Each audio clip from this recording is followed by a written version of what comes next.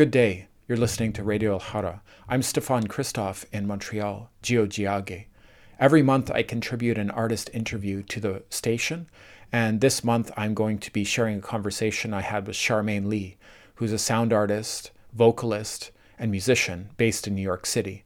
This is a conversation that I recorded in the context of a series of exchanges that took place during the Suoni Peripopolo Music Festival in Montreal that occurs every June. During the festival, I took the opportunity to speak to a bunch of musicians who are visiting town, including Charmaine. This interview looks at her practice, also cultural influences from around the world, from her family, going from Hong Kong to Australia to the United States, and different places that she's lived and is connected to. It's a really great exchange and also a really awesome artist, so I'd encourage you to check out Charmaine's work. And every month I share an artist interview originally for Radio Alhara. These artist interviews broadcast on the first Friday of the month at 5:30 in Palestine. That's at 12:30 Eastern Time. They are all archived on soundcloud.com/freecityradio. RadioAlhara.net to listen 24/7. An awesome radio project in Palestine. Here's my conversation with Charmaine Lee. Talk to you next month. Bye-bye. Thank you so much for taking the time to speak with us today. I think, first of all, just it would be great if you could introduce yourself and speak briefly about your practice. I took some time to listen to what you do, and I got a very clear sense that the physical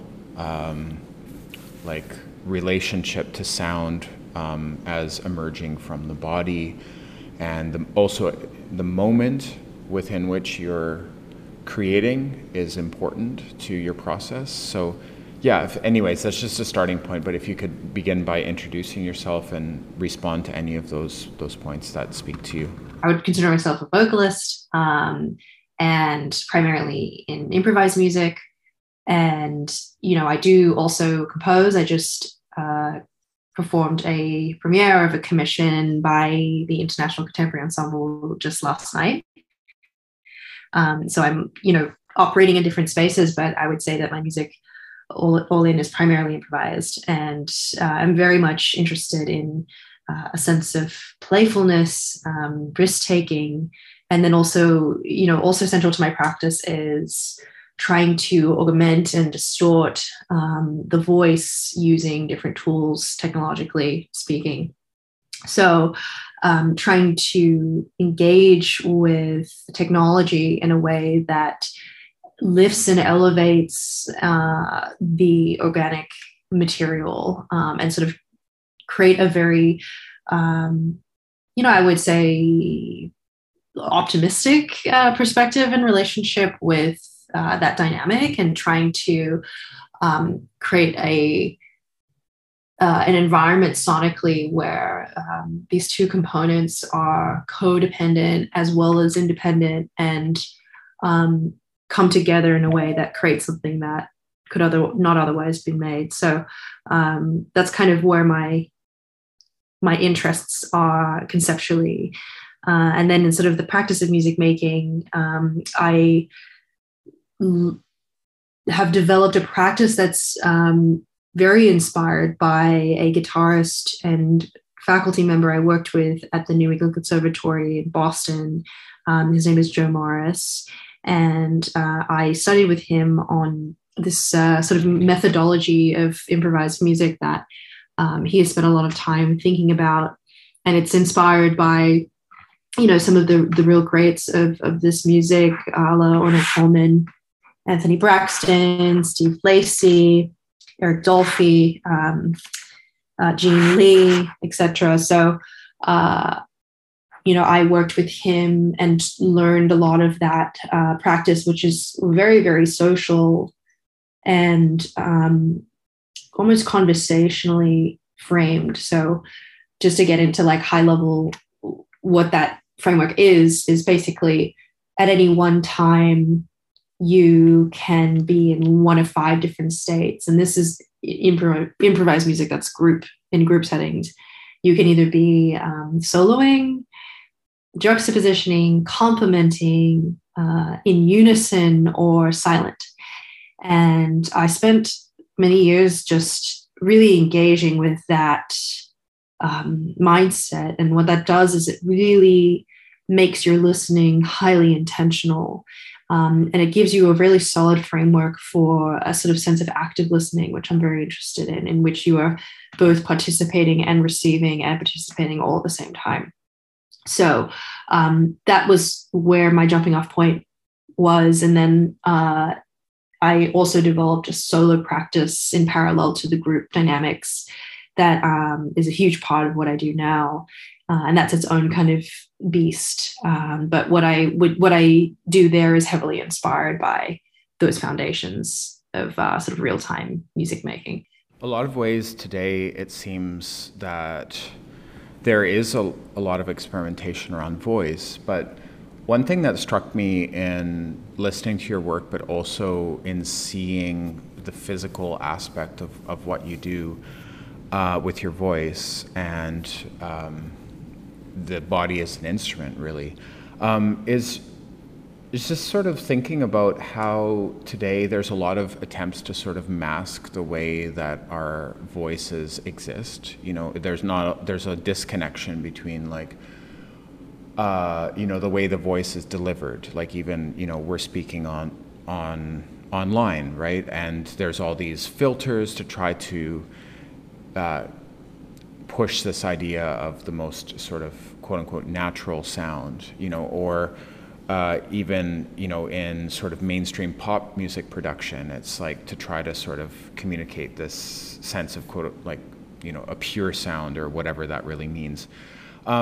So what I found interesting, like to think about in viewing your work is this idea of manipulation of voice, and it sort of exposes how our voices are constantly interacting both with the technology that we're communicating through, but also with our environments, right? Like our voice will sound so different in this room versus this room, or on a subway versus in a car. And that can lead, like that awareness can lead to, I'd say like a deeper in connection with our voice and sound. So any thoughts about that? I love what you just said. I definitely have a very heightened sensitivity to that. And I think, I'm no scholar of like vocal science, but I understand that there are these vocal formats that build a very complex like spectrum of frequencies that make up our voice. So even though it sounds like there's a dominant register, when you actually analyze it, it's highly complex. And so what the microphones actually do, which is what I'm particularly interested in, is accentuate certain frequencies, certain timbres of the voice that already exist. And it's that, for me, what's most interesting is, in general, and this is how I think about technology, is sometimes, or for me most of the time, it's the illusion of achieving a certain effect that is actually more interesting than the effect itself. So when I'm thinking about what I was just saying, frequencies, for example, rather than like putting my voice through a filter, I will try to achieve something like that with technique, with actually just trying to manipulate the voice to sort of generate certain timbres that I'm aspiring to. And in a lot of ways, that aspiration is actually more interesting than sometimes just doing the filter itself. That being said, I do think there are interesting ways to incorporate microphones that have different qualities and personalities to expand the vocabulary of what we think of when it comes to the voice. So, for example, I think you have sort of been gesturing to like your throat when you're describing some of the bodily stuff. I put on a contact mic onto my throat, and that in and of itself, just picking up the surface and the tones that exist here, has really opened up my imagination of what's possible when generating sound from your body and from the voice. The contact mic articulates things and sounds and experiences that like you wouldn't even hear in any other way. Like it's such an internalized kind of feeling, and that's very special to me. And I think that's something that I see myself really committing to exploring for quite some time.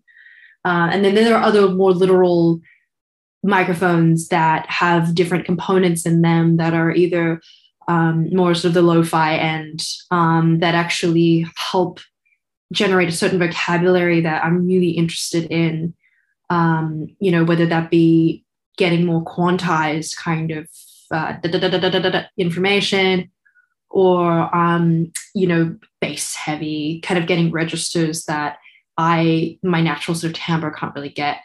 So all of this is to say that I think what drives my decisions creatively come from very musical aspirations, sonic ideas that I have, and then trying to develop technique and employ technology that will then kind of accentuate and get me to those places. So it's driven very much by what's going on in my head and like how do I translate that then out. But yeah. Got it. In some ways, we are always pushed towards the idea of clarity in voice, in language, in music, in sort of a mainstream paradigm. It's like we must understand each other in this specific way. And that obviously has a lot of colonial tones to it in terms of language dominance, in terms of frameworks of communication. I appreciated in your work this idea of reconsidering how communication happens and how music is delivered. There's something really powerful about the voice as the primary instrument because of that direct universal portal of, point of connection. And I think that as a vocalist, like I take that very seriously, and I think it should be taken very seriously, because there's such a beautiful opportunity there to express something quite just uniquely human. And I think in terms of just like communication, a lot of the joy that I have in improvising with others is the ability to kind of transcend style and certain languages within the many practices of jazz, noise music, new music, many different genres that we think of today. I think one of the real opportunities that the improvised music and the process that I've developed alongside Joe is that ability to think highly macro level and also really, really micro level. And what it does is it enables me to think about and consider and connect with people who come from very different backgrounds and contexts, whether that be like the conservatory kid like me, or someone who is like, I just play whatever God tells me to play and however that comes out. And I think what's powerful is that when you think of music making through those frameworks that I talked about, through are we juxtaposing? Are we complementing each other? Are we in unison with each other? It really widens the space for what is possible in terms of connection and communication with each other. So, and I think that really translates in a both like creative and a social context. So bringing that out into different contexts and engaging with people who would not really otherwise be exposed to music like this, I think is really powerful. During the pandemic, I saw that you did some efforts to present your work online. And, In the last month or two, there's been a shift, at least in Montreal, towards having spaces where we share experimentation and sound, music, soundscapes in person. And that is a big change, after this time. I'm just wondering, I appreciated that it probably was quite a process to try to deliver and share your work in a totally different paradigm during the pandemic online. How was that for you? Very challenging for sure. For context, prior to the pandemic, I was performing live at least every couple of weeks. So fairly, it was pretty integral in my practice, and it was the practice in a lot of ways. And it was tough for sure. I think at first there was a lot to learn in terms of how do you actually translate so much of what I'm doing live, which in a lot of ways, like, it's hard to do. And I think the video documentation of live performances or even audio can be quite reductive of that experience. And I learned a lot, and for the better, in terms of just how to sort of express and connect and find ways to feel present in front of a computer screen and no one else. I think that I felt like I sort of maxed out in what that format could mean for me after probably about like 8 months worth of like performing on Zoom very, very frequently. And for me, as you sort of mentioned about spatial, environmental influences on the sound, like, so much of my vocabulary in what I do is highly inspired by the spaces that I play in. So if I'm operating solely in a single environment for so long, I lose the fun of working with like complicated sound systems, complicated spaces, just the realities of performing in a live context. I lost a lot of that. And of course, the people and the energy. So that was definitely really challenging for sure. But what I did learn were very extremely helpful. Just ways figuring out how do I translate my ideas into a truly recorded medium. And so that's when I released my first LP, KNBF, that came out in January of 2021. That was a long haul process of figuring out how do I actually distill a lot of these ideas in a more concentrated fashion. And I wasn't interested in simply just translating live performances into a recording. I was really like trying to use that opportunity to express some part of my creativity that is really only achieved through that recorded medium. So I learned a lot with that. I would say that live performances now I'm very grateful for. But I feel like I'm still quite out of practice in that way. It's a muscle. And if you're not actively working it, it takes a while to come back. Yeah. So you're located in New York City, and I would imagine that Australia was foundational to the beginning of your musical practice. That's far away. I know that Australians are very lucky and can access the United States much easier than Canadians can. I always notice all the accents in art spaces in New York of Australians.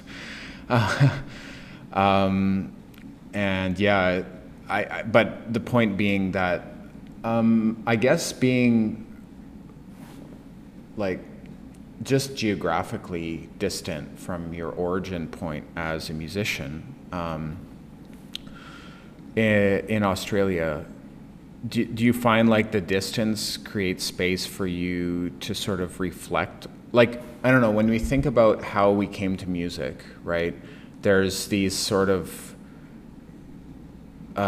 small memories of like when we first engaged with music, or we first thought about experimentation, or memories of first dealing with a keyboard or understanding a scale, or and a lot of your memories, I would imagine, are not in New York.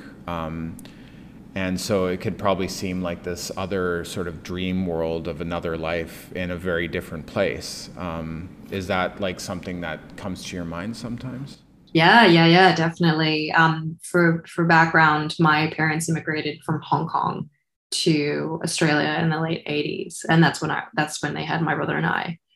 And so I have this sort of double layer of being raised by, by parents from Hong Kong, and then in this country where it is like so far away just from the rest of the world. So like it kind of adds to that dream-like feeling that you're articulating. As I spend more time here in the States, now in my 11th year, that my relationship actually also changes to home, to Australia, to also even Hong Kong, sort of my sort of roots there. A lot of my early memories come from my family, and because we were immigrants, the network was small. It was, my parents and my brother. So I grew up in a very intense environment in that way, very absorbed in sort of my immediate family, and kind of taking in that multicultural sort of background. A lot of my memories musically come from both my parents actually love jazz, love classical. My dad sort of plays amateur jazz guitar, and I think I sort of think of things now intergenerationally. My parents have a certain spirit that is I actually recognize in my own music now, and also we grew up speaking Cantonese, so there's also that literal like linguistic imprint that I have and I bring with me everywhere. And I try not to, at this stage, I'm not too conscious about literally applying it in music, but I know it's there, and I think it comes out in its own way. And I'd like to think that like the perspective that I do bring with that background to this sort of New York space, is a positive thing, and that that perspective is being shared and being recognized there. But yeah, my early memories of music really, I mean, I grew up listening to the sort of real diva vocalists of my time, a la Mariah, Whitney, Britney, like Christina Aguilera, like all of these like idols of mine vocally.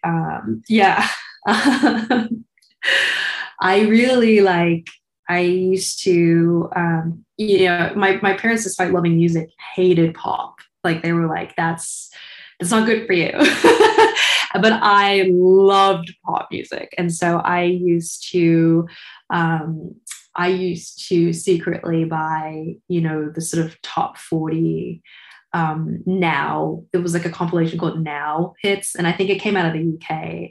And I used to get all the Now CDs, and I would like secretly listen to them in my room, and I loved it. I loved it so much, and I think that that's again sort of a big part of my musical influences, and sort of it's in my jukebox of inspirations when I'm performing today. Did your parents ever play music from Hong Kong, Cantonese language music? So my mum was a timpanist, played the timpani in the Hong Kong Youth Orchestra, which is pretty amazing. But they were, interestingly, we didn't have to, I guess we did more from music that was coming out of the 80s. So less like older than that, I would say. I mean, certainly like there's inspirations within that, but yeah, I wouldn't say we were like too exposed to more of the traditional style. That's something that like in my own personal research and journey, I'm like trying to, my grandma just passed away. So I'm like in that process, like uncovering more of that era that I'm particularly interested in. So that's more of an ongoing sort of parallel journey, but not really in my upbringing in terms of songs that we were listening to, music we were listening to. Yeah. When you talk about that era, just for context. So she grew up in the early 1900s. And I think, she has a much closer tie, like in her own, both in books and like in literature and in music that she loved and listened to, where like literally, we're going through her belongings right now in Hong Kong. And so I plan to, when the borders open, I plan to go and sort of spend time with all of her collections that she had been, all of her things that she'd been collecting over the years. And I know a big part of that was music. So when I talk about era, I mean like early 20th century. But I know that she also listened to like Chinese opera and was very much, thinking about art from earlier dynasties, Ming, Qing. So a wide spectrum, but I think something that would be interesting for my own personal project is to think about Hong Kong specifically during the time that she was around, that she was growing up. So we'll share a link to your practice. I was happy we're able to talk about many aspects of your work and where you're coming from. So thank you so much for taking the time this morning. Thank you. Thanks for having me. Appreciate it. And I will be back in Montreal sooner than later.